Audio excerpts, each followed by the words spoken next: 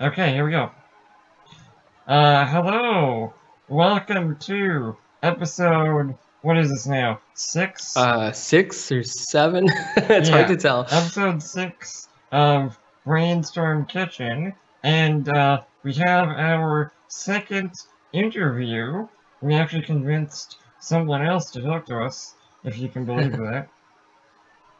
We had Jesse, who's a really awesome YouTuber who does the channel Still It, and he's from New Zealand, and he has this real. So I actually did the interview with him. Quinn, the time zones were just really crazy. So I did the interview with Jesse, and we're able to talk about distilling and New Zealand and a lot of really cool topics. So I hope you enjoy this. And Um, an interesting thing to note as they get into quickly, but obviously a lot of places distilling is illegal, but in New Zealand it basically is completely legal. So that's interesting, and it's interesting to hear someone's perspective who is doing it as a sort of open hobby. it's a really cool podcast, and I hope you give it a listen. And So if you like this kind of stuff, please feel free to share the podcast. And if you're really interested, you can also check out the Patreon. it really helps us a lot, and especially getting the word out there, and kind of letting people know this is really a small podcast right now, and every share really helps. So thanks. Yeah, So we are doing this podcast right now, and we're mostly centered around food and science and just kind of like, I don't know, kind of nerdy food stuff. And awesome. you are running a channel. Maybe you want to talk a little bit more about your channel, but you're running a channel and you got our interest, and we thought it'd be really awesome to talk to you. So you have any maybe just explain who you are and what your channel is. Yeah, for sure, man. So my name's Jesse. I live in New Zealand, way down the bottom of the world. And about 10 months ago, I was working a job that kind of used to be cool, but got pretty boring and stagnant. And I just needed, I guess, an outlet for geekery, something to sort of sink my teeth into. And I identified YouTube as something that could be fun and something that I wanted to learn. So I started looking for an excuse to start a channel, basically. And I ran a few ideas sort of around in my head, and coming from home brewing and yeah, a few other sort of, uh, I guess, DIY hobbies, I ended up landing on distilling, basically because we've got the opportunity to do it legally down here, which meant I could be super open about it and just record everything and not have to worry about the legalities the other people do in different parts of the world. Yes, that's pretty much how I ended up doing it. That's yeah, that's pretty cool. I mean, that's also I mean, I think really it's the only place that it's well, so here in Germany it is legal, but up to 500 milliliters. And then I think Right. in some other places it's I've been told it's kind of like they'll turn the other head. I know, for example, in like I was in Serbia, for example, and they're like it is technically legal, but everybody does it. Everybody makes their own. Yeah. It just it's there's just there's that those kind of laws, but I think it really just like straight up, flat out legal is only in New Zealand, right? Is this the case? Uh, as far as I can tell, man, I had a message from someone about 3 days ago, just reaching out because he'd seen a video, and he was from Holland, and he mentioned that it was legal there, but I haven't looked into that, and it does seem like there are places where it's a grey area, and sometimes people get, I guess, the wrong impression about what the laws are exactly where they are. Not saying that that's the case with him, but yeah, I just haven't checked, to be I honest. mean, honestly, I think it's very, very complicated. And I mean, even for example, in the US, you can do it for fuel, but you can't do it for, drinking. But in some places, it's Yeah, like, even finding out here, yeah, you can do it, but it's 500, up to 500 milliliters. Um, I, yeah, I, which heard- is pretty restrictive. yeah, I heard a story in, I think it was either in Switzerland or France. One of my colleagues, in their town they can distill, but like you can make everything for the distill except for the condenser arm. And the condenser Huh? arm, you actually have to go to the town hall and you have to like pay the taxes on like how much like alcohol you're going to distill. And then you can distill it in your home. You can like basically they have the condenser arm under lock and key. They give it to you for like a few days. they can come by and inspect to make sure you're not doing more than you're supposed to, and then you bring the condenser arm back. And it's like What? that sounds like a really weird system. Like okay, like this seems a bit Right? extreme, but um Where is that? I think it's either in France or in Switzerland. So my colleague Wow. he lived on the border of France and Switzerland. I can't remember where he actually grew up, on which side, but he told me this story, and I was like, it's absolutely crazy. But That is. I'm gonna have to look into that. That's yeah, pretty funny if it's. I mean, so okay, I guess let me one thing I'd like to start with is just talking about like types of liquor and types of spirits and this kind of stuff to begin with. And Yeah. one thing is when I moved here, I just completely was so let me first start off. I grew up in the U.S. and there you're Hmm. exposed to just like the standard liquor. You've got tequila, whiskey, or by whiskey I mean Jack Daniels, and vodka. Yeah. And like there's this kind of stuff that you're exposed to when when I was living in the U.S. and there might be some weird thing with flavors and blah blah blah, but they might mix vodka with some flavoring and it's a new kind of vodka. But for the most Hmm. part, like those are the standard ones. Like those are what you experience. Moving here to Germany, I've started to see all sorts of crazy stuff that I've never even thought of before. This distilled from random flowers or whatever, and just kind of Yeah. somehow infused and whatever. And I kind of had the question. Maybe you have the answer. Like why is it that we have the liquors? Why is vodka a standard go-to as opposed to some other liquors that you might experience elsewhere in the world? And Yeah. I think just before I even get started, I got to say too, like I'm by no means a an expert on any of this stuff. My no the no whole problem. No worries, no worries, the no worries. whole yeah, the whole sort of preference of the channel for me is more I'm learning it. So sort of come along and learn with me, and if I Ah, screw up, then you have a laugh and yeah, you help me fix it out, or so on and so forth. And saying that, I've been doing it for a little while, and I guess I'm a little bit like you too. I'm a geek at heart, and I just sort of I learn things for the fun of yeah. it. But I think essentially the answer to the question is that it kind of comes from the way that people define spirits, I guess, and the way that they put labels on it. And at the end of the day, vodka is essentially you can make vodka from anything. There's nothing saying that you have to make it from a certain ingredient that starts with. So the whole vodka's made from potatoes is just you can make vodka from potatoes, but all vodka is not made from potatoes, if that makes sense. Yes.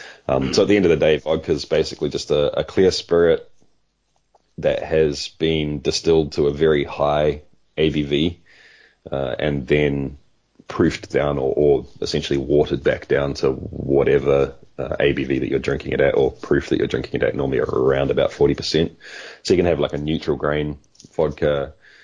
You can make vodka from fruit or anything else. So essentially, I guess it's kind of the quintessential base spirit, if that makes sense. It's sort of just any country or any region that is distilling and making high proof liquor will generally have a version of vodka Which that they produce as it well. just because it's like the standard, you can make it from anything kind of. I mean, in Pretty much. in this way, I guess kind of anything you make is vodka. So or in kind of in this Or way, could be vodka. okay, Yeah. okay, I guess the thing that defines it is that you distill it to a very pure, high ABV. okay, Yeah. So you're sort of aiming for upwards of 93, 94% up towards the azeotrope area, yeah, and then cutting it down. So flavor will carry over. There's a lot of people that say that the definition of vodka is basically a flavorless, odorless spirit, okay, which I tend to disagree with. And I think anyone that sort of is really into vodka would disagree with as well. There is a lot of sort of nuance and flavor yeah, between vodkas. yeah. That's But yeah, That's cool. I mean, I think that's a good start. I mean, like is kind of already starting to answer the question. But like for example, maybe you don't know this, but I mean, I'm just kind of curious now that we're talking about it. Like why for yeah. example, why was whiskey so successful? Why is that kind of one of these things that we kind of you'll find whiskey anywhere or versions of whiskey, and Yeah, of course the base, which is like corn or wheat or depending, I guess, the different definitions of yeah. whiskeys, but the whole process with aging in a barrel and all of this stuff. Like, do you know how this came to be, and like why do we do this with this, and why don't we do this? Why is cognac not as popular? Or I don't know. Yeah, honestly, I'm not entirely sure. I haven't gone into the history a lot. But I mean, sort of bourbon, Tennessee whiskey, Scotch, Irish whiskey, they're all whiskey. And I guess it's maybe a cultural thing, a historical thing. Um, and I wouldn't want to say I've got a few little inklings on what happened there, but I don't know enough to sort of explain that Fair enough. really. You don't want anybody But to sue it is you. very interesting, isn't Yeah, it? yeah, No, yeah. exactly. Yeah, I don't want the big boys coming after me and telling me I'm wrong. No. But yeah, I mean, I think the Scotch thing. I mean, Scotch was huge for a long time, and then it died off, and it's sort of making a bit of a resurgence, I think, in more popular culture. Um, and it seems the same way in America too, with bourbon and even moonshine now as well, right? Yeah. The moonshine's actually, we had a little discussion beforehand, but basically talking Mm. about how moonshine has kind of become repopular in the U.S. I feel like maybe you can message us if you disagree with that, but I feel like, for example, my parents live in Tennessee, and they have all these micro distilleries now where basically you can go and you can do moonshine tastings. And the Hmm. principal model is pretty great. They just make one type of moonshine, and then they dilute it to different concentrations, and then they add ridiculous amounts of sugar, coloring, and flavoring, and they call them different types of moonshine. And it's great. I Yeah. mean, you go there and they have the samples, and you get these little thimbles, and you can drink like, I don't know, 5 different types of moonshine. In the end, it's all the same base liquor, but it's Mm. still kind of fun to, I don't know, drink sugar. Basically, Yeah. at some point, these are just sugar, but yeah, it's funny. There's Yeah, there's a whole community based around, especially in the home distilling world, excuse me, about flavoring, essentially what you would call moonshine as well. There's like a very big community based around what you can put into it. Probably the most famous is the apple pie moonshine, yeah. which is apple and spices. So essentially you're taking a moonshine and then infusing it with flavors, either by literally dropping fruit into it and letting it soak for a week or two and then straining it. Or by, there's even stuff like people using Skittles, dissolving I Skittles into I've heard moonshine. of that before. Yeah, it's gotta be like I really feel like it's gonna be interesting because I mean the Skittles, don't they dissolve pretty much at some point? They're just like they're gone. Yeah, Like yep, yep. yeah, I can't say that that's my jam. yeah, I yeah, don't think that's not really what I'm into, but all power to you, man, yeah, if that's your thing. yeah. Fair enough. Some of the other ones are pretty cool, like just straight strawberry, cut a whole lot of strawberries up, jam a jar full of it, tip the moonshine over, let it sit for a week, pull the strawberries out, replace the strawberries, rinse and repeat until you get bored of it. Hmm. I haven't tried that yet. That sounds pretty awesome though. I have tried a few other infusions, but not much with like a corn based. Well, I mean that's a whole thing too. Like, what is moonshine? What's the definition of moonshine? I guess if you ask 6 different people that, you'll probably get 6 different answers. But yeah, Well, I mean, just quickly, if you could do it in like a few sentences, what would be your definition of moonshine? Just like, or is that are we oh going back into litigious? Like you're gonna get attacked? no, So no, no, no, no, no. For me, basically, moonshine is an illegally distilled spirit. That would be my definition of it. But if you're talking about America specifically, then you're sort of getting into more the ingredients or even how it was made. So that would be more, it's going to be predominantly corn or if not all corn, and then distilled to a high-ish ABV, but not crazy high. So maybe 80%, probably around about there. okay. And then cut back down to however crazy you are. Some people will drink it straight, but yeah. So predominantly, like, if you're in America where the term is now probably the most popular, even Yeah. though there's sort of some discussion that the term moonshine probably came over from Europe somewhere, referencing, you know, distilling at night under the cover of darkness so the authorities can't find you.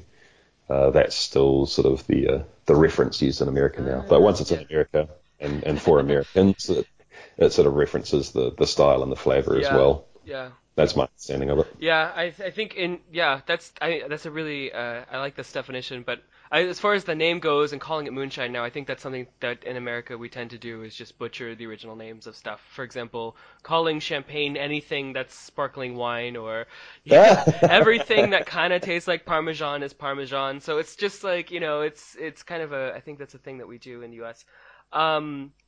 But okay, actually, so one thing, I guess it's like this is kind of a common question, and slash maybe we can just go over it. But as far as like let's just, I guess we can kind of talk about like home distilling in general, and kind of maybe why it's illegal, and maybe some of the reasons, and maybe some of like the myths and stuff that surround this. We can just get this off the table and discuss some of this stuff.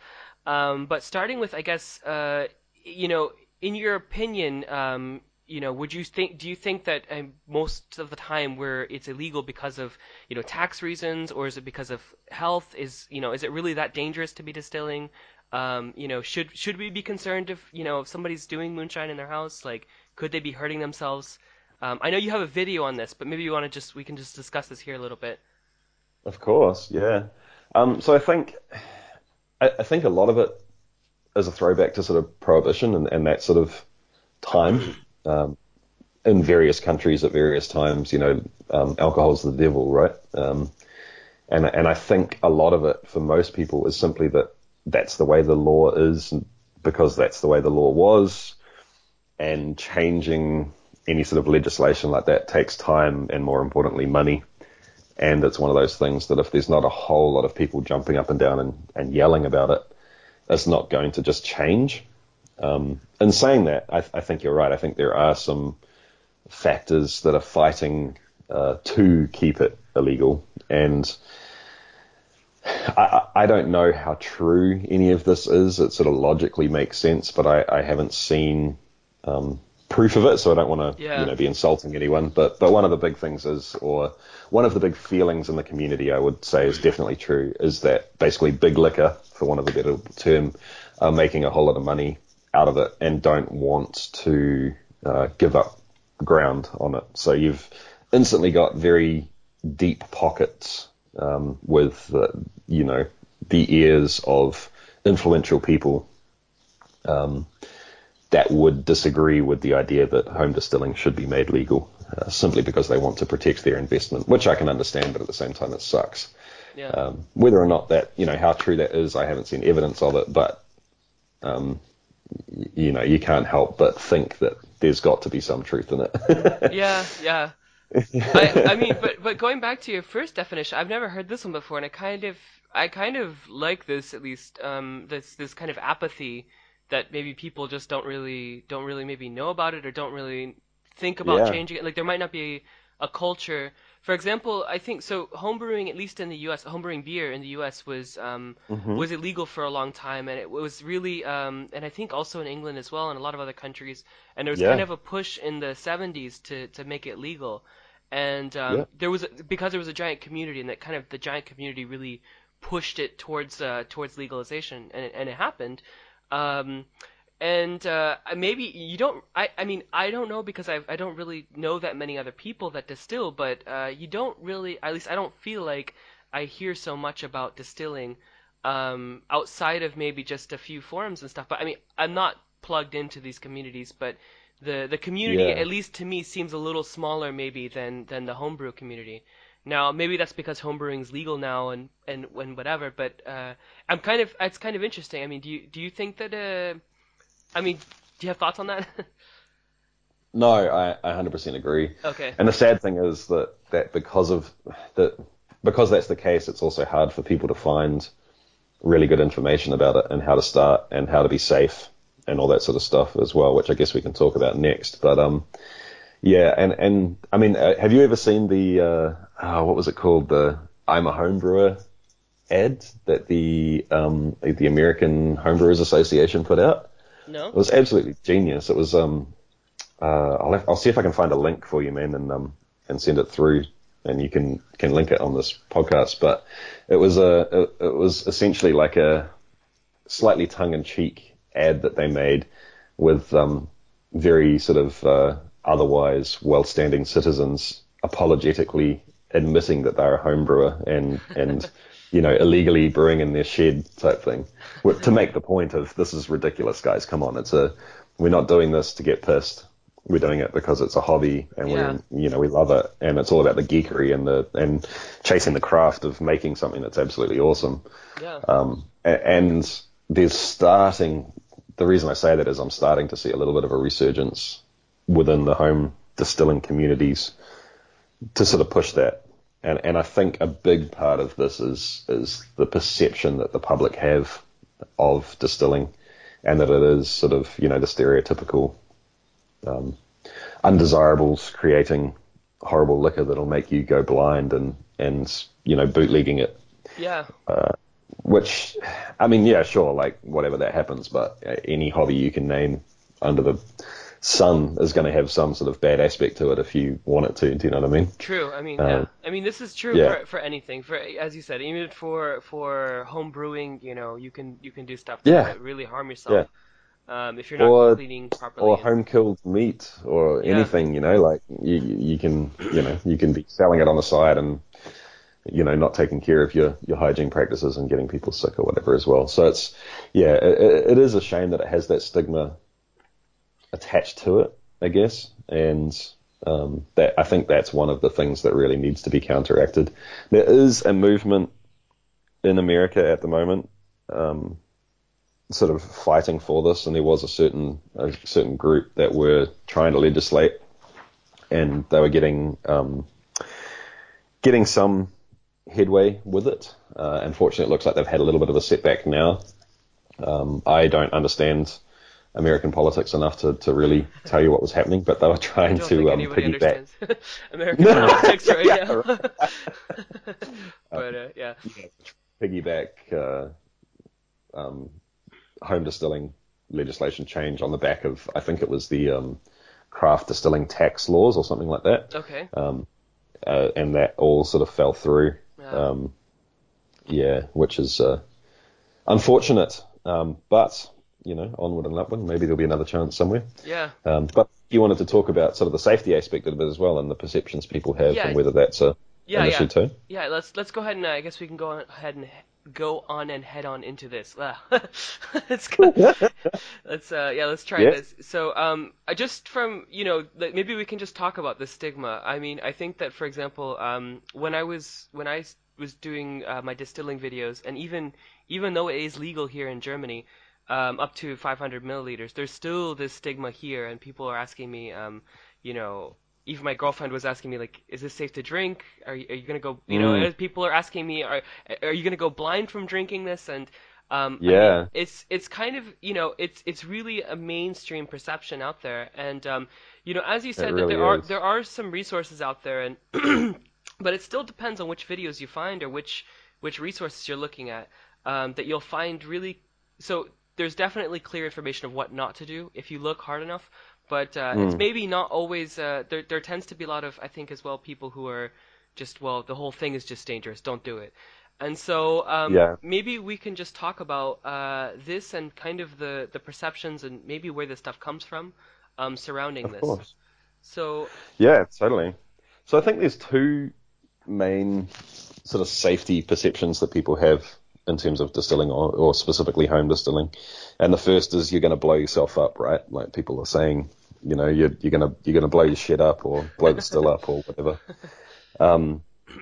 And to be honest, there is some grounds to this. You're distilling alcohol, which is a highly flammable liquid, as a liquid at high ABV, so anything over, I'm not exactly sure the exact point, but it's just over 40%, I think, where it will burn and burn very quickly and violently.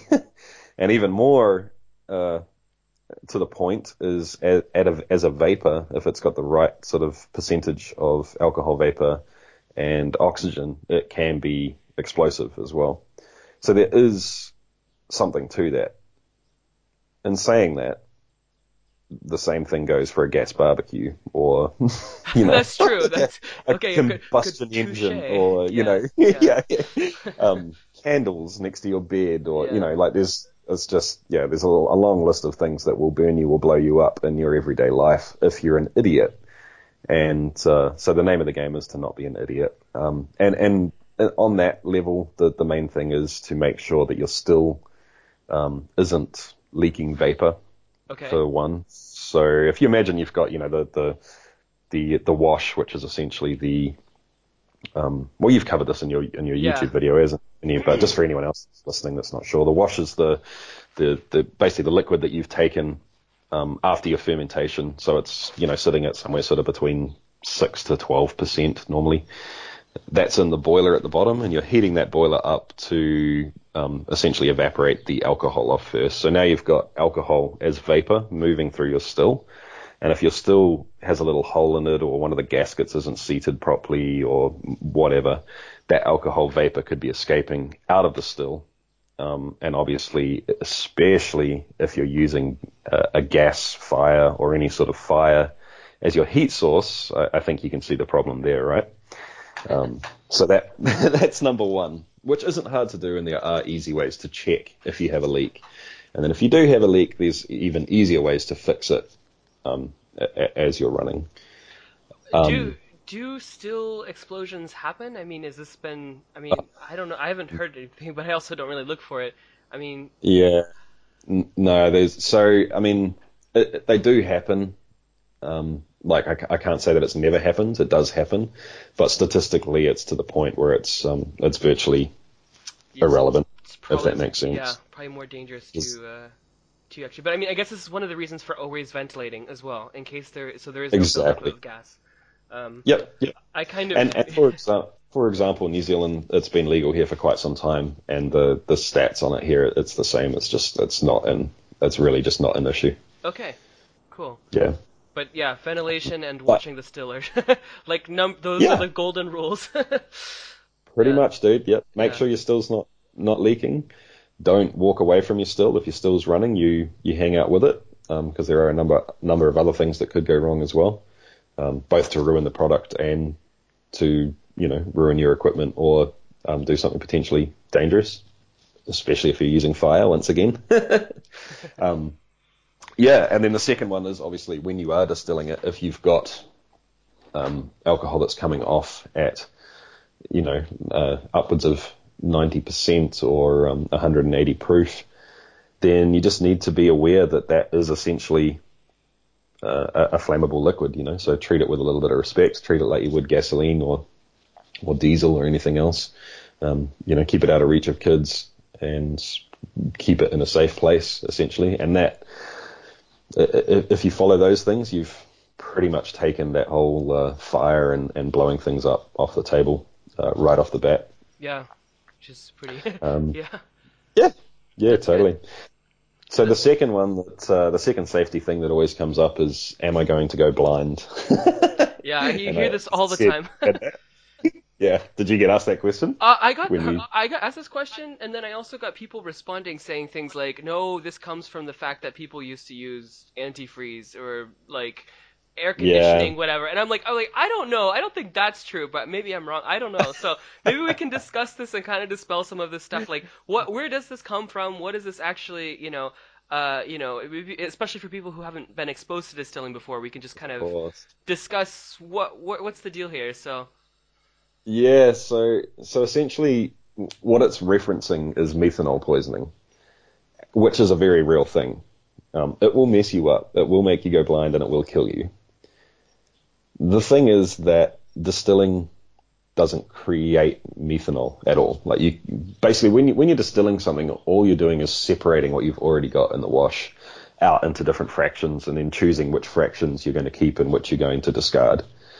So if there's not methanol in the wash to begin with, you're not creating methanol as you distill. So essentially, you're more likely to have a higher chance of getting methanol in, like you will be drinking methanol in beer, for example. It's just that there's so little of it that it's not an issue. And the funny thing is, the treatment for methanol poisoning is to drink alcohol, because it basically it competes for the same sort of processes in your body to be taken up, if that makes sense. So you're sort of, I guess, kind of diluting it Yeah. in the body. Interesting. Yeah. So then the question is, well, so if there is methanol in the wash, what happens to it when we distill it? And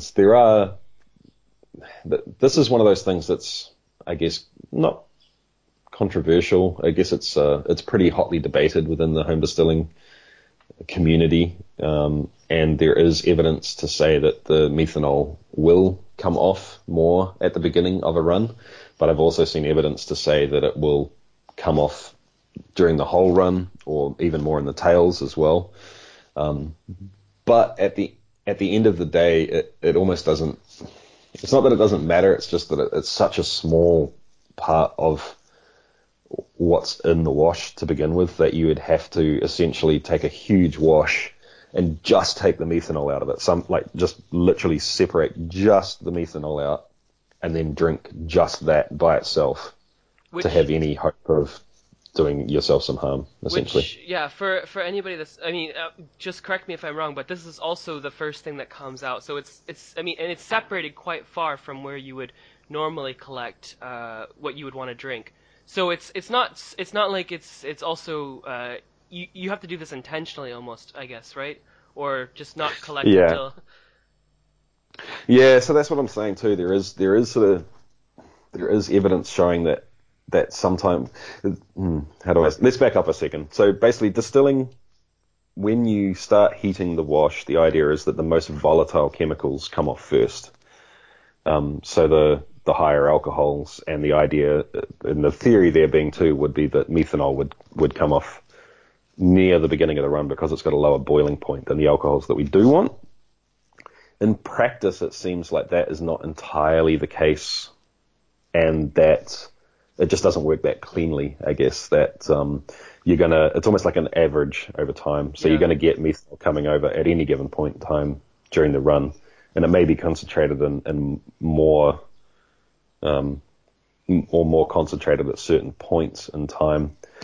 And honestly, this is one of the things that I really wanted to do on the channel. I want to get access to like a gas mass spec or an HPLC or something, and just take samples. Yeah, that would be awesome. Yeah, I'm working on it, dude. I'm working on it.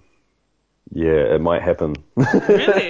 Really? Yeah, I hope so. Yeah. I've never heard of anybody acquiring one of those. That would be really cool just to have as a fun little, like, what's in anything, kind of thing. Oh, there's no way I'm going to have one myself, dude. Okay. Just to borrow. Very expensive machines, but yeah, I might have access to.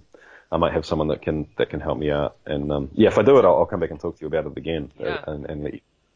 But yeah, so essentially, yeah, you're correct. The idea is that you take the 4 shots off first and you throw those away, and the methanol debate is kind of up in the air still about that. I don't have the information myself, and there's a lot of people that I respect that, half of them will say, yes, it's all in the heads, and half of them will say, no, it's not just in the heads. So I'm still kind of, it's on the fence, yeah. I'm a little agnostic about it. Yeah. But what is true definitely is that the 4 shots that come off first, there is a whole lot of other nasty stuff in there that you want to throw away as well. It tastes nasty anyways. It does, dude, yeah, and it will give you a killer headache and burn like buggery on the way down. So yeah, you want to get rid of that at the beginning as well. And then even from there, after the 4 shots come off, then you have the heads, and essentially, partially the same stuff as in the 4 shots, but just at a lower concentration. You're not going to use those either. Until you start getting down into your hearts or what you really want to keep. But sorry. Wow, we went round in a huge circle there. But to double back to the safety and going blind stuff. So the tale that is told within home distilling circles is that pretty much anytime you hear of someone getting methanol poisoning, it's because someone did something really dodgy in terms of cutting their alcohol down by intentionally adding something to it that contained methanol, if that makes sense. Yeah, so it's not that, I mean, at the end you get that really high concentrated stuff and then you add water, but you're saying then you would add like antifreeze? Is this a real thing that people add, or And I think most of this, I don't think that's that they would add antifreeze. I mean, God knows when you're doing that sort of stuff, why would you do that sort of stuff? But that just boggles my mind. But honestly, I think it comes down to people trying to make money, right? They're trying to, if you're running a bootlegging operation and you can cut your product down with something else that's even cheaper, it means you make more money. Yeah. Yeah. So, yeah. Moral of the story is, don't buy shady products from shady people. I think that's great universal life advice. Yeah, for everything. That just goes everywhere. Even if you're trying to buy Photoshop from some guy on the street, I don't know. But I think we definitely address this, and I think it's good to just talk about this because it's something that people really. I mean, it's common that people think this, and you know, of course, there is some inherent danger, but there is also inherent danger in anything. So. Exactly. And I think as well this thought about distilling is just the process of concentrating stuff. So you could think about it. Depends on how much you're actually distilling as well. For example, I mean I'm distilling maybe 4 liters, and I think that there were really crazy couples of days where I've had 4 liters of beer. I don't know. It's interesting. Exactly. It's kind of you have to think about it this way, but. Anyways, let's we can exactly the same. We can move on to more fun stuff now. I'm actually. Have you actually mentioned your channel? I don't think so. You've mentioned which your channel is actually called? No, sorry, okay. I didn't. So the channel's called Still It, and you can find it on YouTube. Probably easiest just to, I guess, Google Still It, or you can find me on Facebook, Instagram, and Twitter under the handle Chase the Craft. Nice. And do you want to talk a little bit about some of the stuff that you've distilled already? Just like kind of, and maybe your journey with distilling on your YouTube channel. Just maybe some stuff that people might not know about this, or maybe that you'd be kind of interested in sharing. Yeah, for sure. So, I mean, when I got started, because I was running the channel, I guess I had 2 conflicting things that I was trying to accomplish. One being I just wanted to make stuff that was fun for me and something that I wanted to drink. And also I was, using it as an excuse to create content as well. So for me personally, what I really wanted to get into was making essentially a impersonation scotch or single malt. That was kind of what got me motivated about it in the first place and what's passionate for me and what I like drinking. And I think I mentioned to you last night when we had a quick chat that spirits in New Zealand are really expensive. Yeah. So I mean, that's pretty bad. How much would a bottle of vodka cost, let's say? To be honest, it's actually gotten a little bit better lately, I think. I'd be interested to hear what other New Zealanders say on that. But a bottle of vodka, $40 probably at least. Oh wow! Okay, for so that's half decent. So €2, that's like let's see, 20 euros, that's maybe okay, but that's after it's gone down a little bit in price. But for something like a bottle of scotch, what are you looking at there? Oh, dude, I mean. Oh, Scotch is the sky's the limit with Scotch, right? That's true. Yeah, I mean, okay, yeah, that was maybe not a brilliant question, but maybe something like Laphroaig or something that's maybe like not rot gut, but something a step above that. Yeah, so Laphroaig 10, you're probably looking at $100. Okay, which is for anybody playing along, it's about 60 euros, which is really expensive. I mean, in comparison to what you can get that for here, I think you can get it for 20 or 30 euros. Yeah, so it's almost twice the price. Hey, just come to Europe. We'll just smuggle some back. But I think the point is the reason for this just because it's so in general is New Zealand expensive? Are you paying a lot because it's just so out of the way? I mean, is it like? Yeah. Okay. I think actually, yeah. I mean, it's hard to get stuff down here, right? We've got a small population. There's only a little over 4 million people here. So if you're sending something to New Zealand, you're not going to be selling, comparatively large volumes of it. Any major city in Europe or America is probably bigger in population by itself than New Zealand. So there's that. And we've also got some pretty, relatively steep liquor tax laws as well. So, we're paying on that bottle of spirits, we're probably, I don't know exactly what it is, but it's probably sort of $15 to $20 just in tax. Okay. Plus sales tax and all that sort of stuff as well.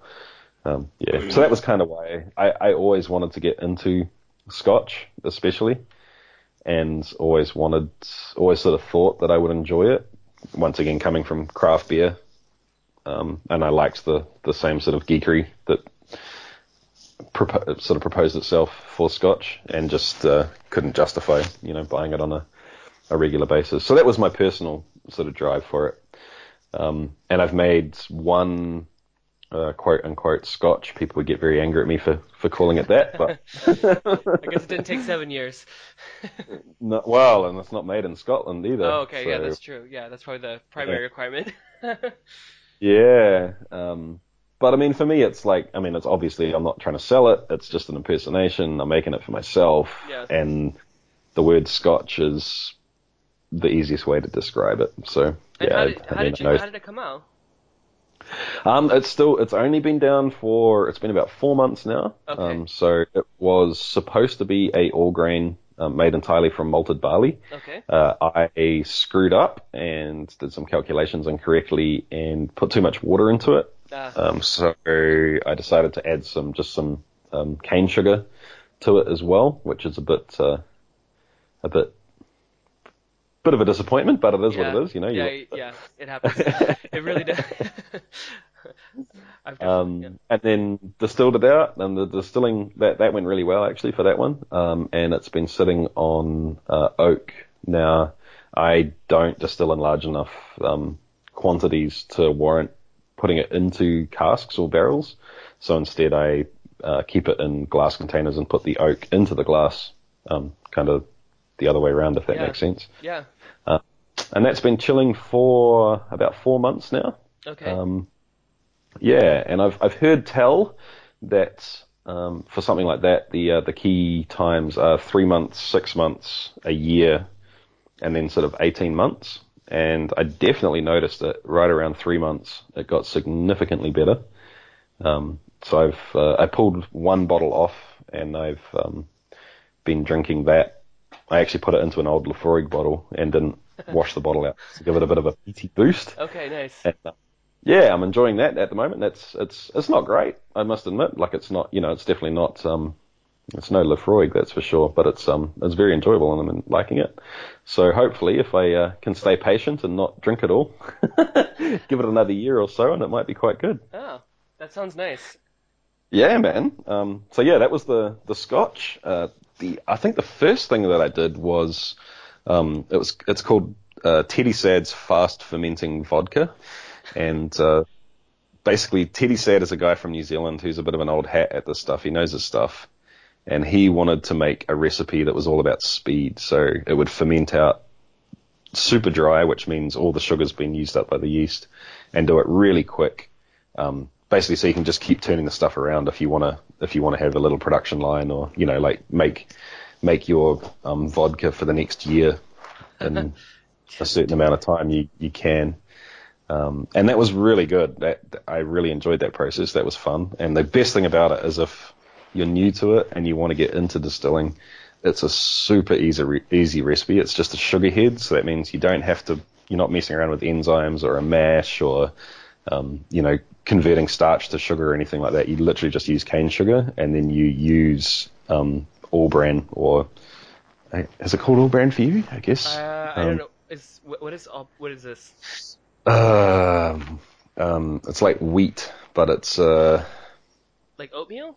Oh, like whole wheat? Oh, just the bran of the wheat, I guess. Yeah, Okay. You quite often see it in cereal. Okay, I think it is actually just called bran. So I think you're right. Yeah, I'm just an idiot. Yeah. No, Okay. I was trying to. My wife's American, and I was born in Australia. Grew up in New Zealand with ties to other places too, so I can never remember which word word to is use. the right one? Yeah, I'm Yeah. sure you get the same Yeah, thing. definitely get this. My girlfriend is British, and I also then just completely mix up, and just being here in Germany, and yeah, just I don't know, that happens. Yeah. So, um, so Yeah, if so you. people for the vodka, real quick, if people want to Yeah. find that, they can just go to your channel, I guess, and be able to Yeah. find. Okay, so we'll definitely link your channel in the description of this podcast, or you can just search for Still It and then find this video if you're interested in maybe trying, if it's legal in your area and you want to get into distilling, maybe this vodka is a good thing to check out. It's a awesome beginner's recipe, man. It Okay. really is. It's yeah. And the reason I say that is, well, it depends where you want to go. If you want to go absolutely dirt simple and just as easy as you can get, there's other things that are easier. But the reason I like this one is because it gives you a little bit of geekery to get into, but it doesn't force you to do the enzymes or the mash, and it gives you an awesome result. And like I said, I mean, this one came off for me. There's still at about 92%, and then I water it back down to 40%. But the amount of flavor that's in that is really amazing to me. It was a real eye opener to see, just how much flavor can carry over, even when you're distilling 92% of what you've got in there is just alcohol. It was really interesting. That's really cool. And Yeah. the cool thing about making something like that, man, is that we talked about this last night as well, and I think referenced it quickly this morning, is doing infusions, right? Like, so you can then take that and flavor it with other things, which is really fun because you can make a big batch of vodka and then split it up into 10 different flavors that you can make with it or something like that. So that's a lot of fun for people. That's pretty cool. Yeah, and then you can just kind of, I don't know, if you have the ability to just to give this to people as a as a party gift. It seems like kind of a nice personalized party gift you could get somebody. I wish we could, man. So in New Oh, Zealand, it's totally legal to distill it, and yeah. it's totally legal to make it for yourself. But the letter of the law basically says that as soon as it's not you drinking it, you may have a problem. Even if, for Which is example, pretty it's crazy. even for example, if it's like your wife, I guess legally it's not legal, right? It's Correct. okay. Yep. That's kind So of she's got to do it technically, herself then. correct. Yeah.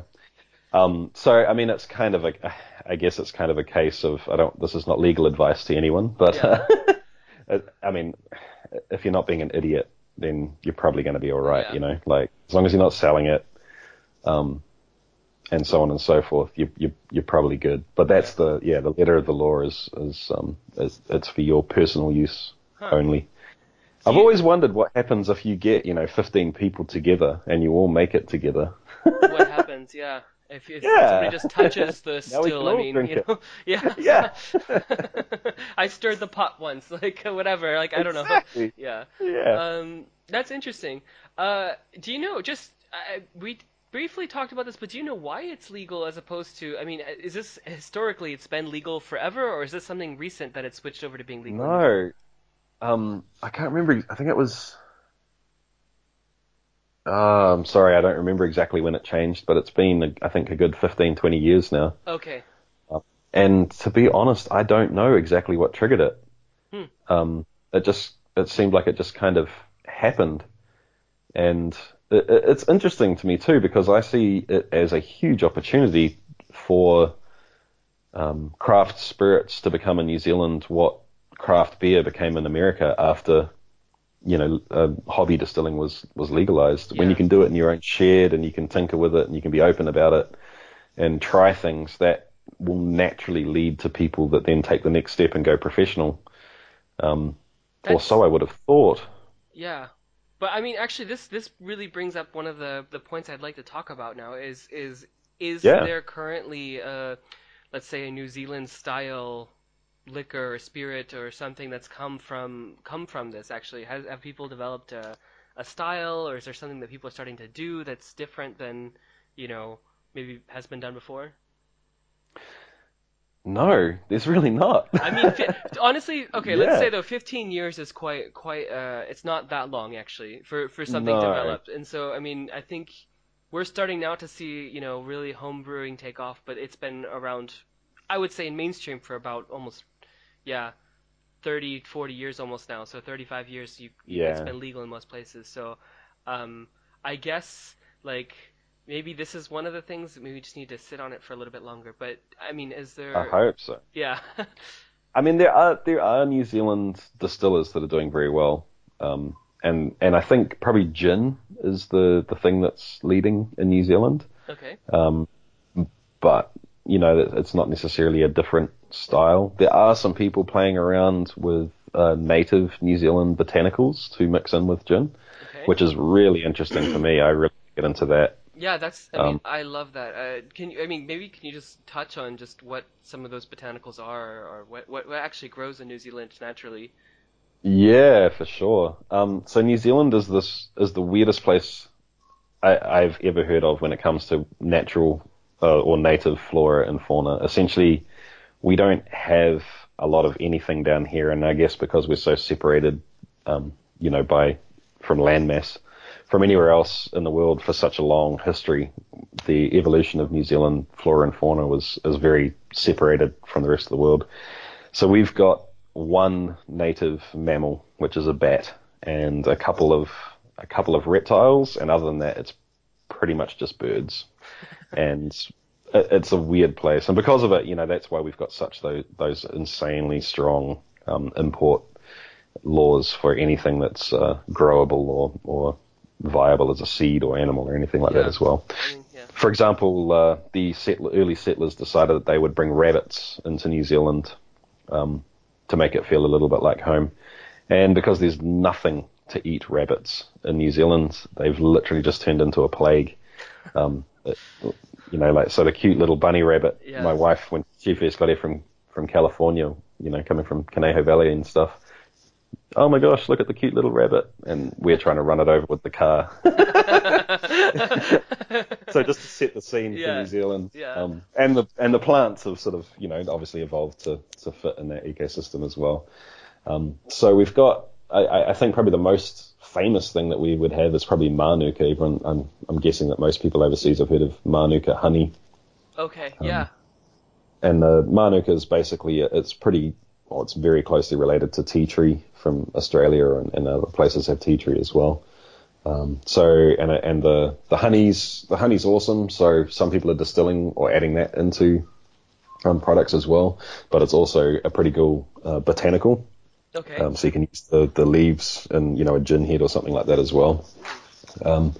There's another one that's quite popular is kawa kawa, which is like a big sort of broad shaped, almost like a heart shaped leaf, which has a strange sort of scent as well. Like I guess it's in some ways similar to bay, Okay. but a little bit more sort of floral. A lot of them I don't really have a reference point to describe what they just, there's not anything else that they really smell like. And honestly, it's one of those things that I've been thinking would be pretty cool, because I like the idea of distilling being almost an indicator or almost a litmus test of sort of where you're from, which is I Yeah. think probably what you were getting at before, right? Yeah. Yeah. Yeah. At the beginning. Yeah. Yeah, sort of making it, Kind of. It's trying. very cultural. I mean, and I think Yeah, maybe because of the flexibility that you have with it, beer is kind of I mean, beer is great, and there's a lot of things you can do with beer, but it kind of has a set, rigid recipe of this is how you make beer, and you have to add hops, and you yeah, have to add that. And I've actually had beer at some places, for example, where they've taken the hops out and they've used other local plants, which was awesome, mm, and that was that's cool. incredible. There's a place specifically in Riga. If anybody is traveling to Riga, like I definitely recommend it. I think it's called Labidius, something like this. Amazing brewery where they just use like wild, just herbs and stuff. And I would love to see this more with beer. But yeah, but with liquor you do see this, and you do really Yeah, see you see people putting in local flowers and local herbs, and I think that sometimes it's pretty it's pretty how do I say this, like you need to grow up in the area to be accustomed to that kind of liquor. But I think that's also kind of what makes it yeah, fun, like so totally. yeah. Well, I mean, if you look pretty much anywhere in the world and you see what their main spirit is that they drink, it tends to be whatever they feed their animals.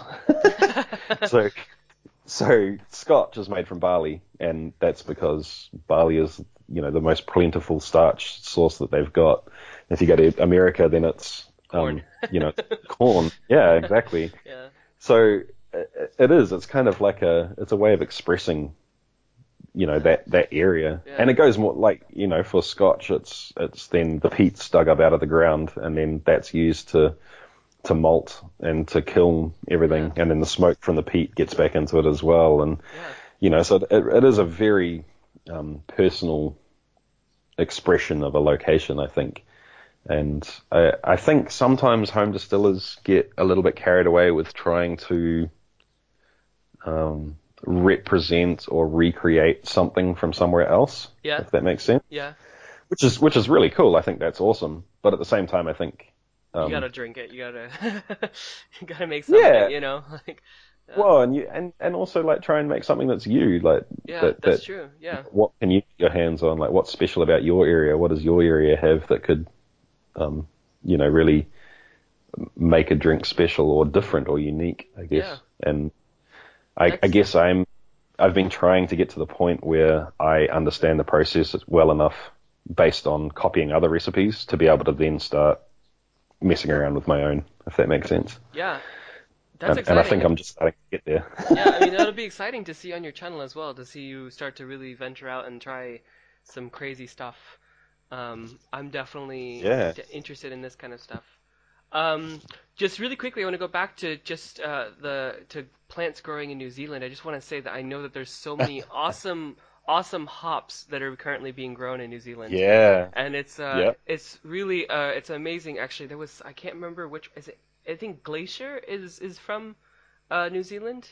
I'm not sure if that's true or not, but there's definitely. I've been a little out of the loop for a while now, to be honest. There was some like hops. I was really like at some point I was really into home brewing, and I was trying all the different types of hops, and there was like a strain there were a couple strains from New Zealand, and they were killer.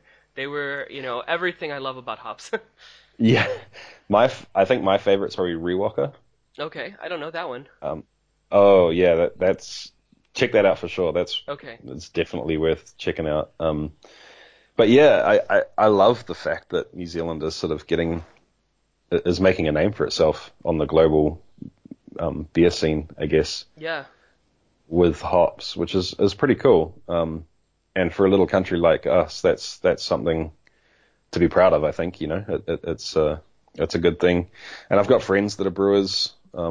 There's a great, if you guys are ever in New Zealand, make sure you check out Brave in Hastings or Brew Union in Palmerston North. A couple of guys I know that are professional brewers, and from their point of view, being able to have access to these sort of like world-class ingredients that are coming right from your back door is pretty special, Yeah.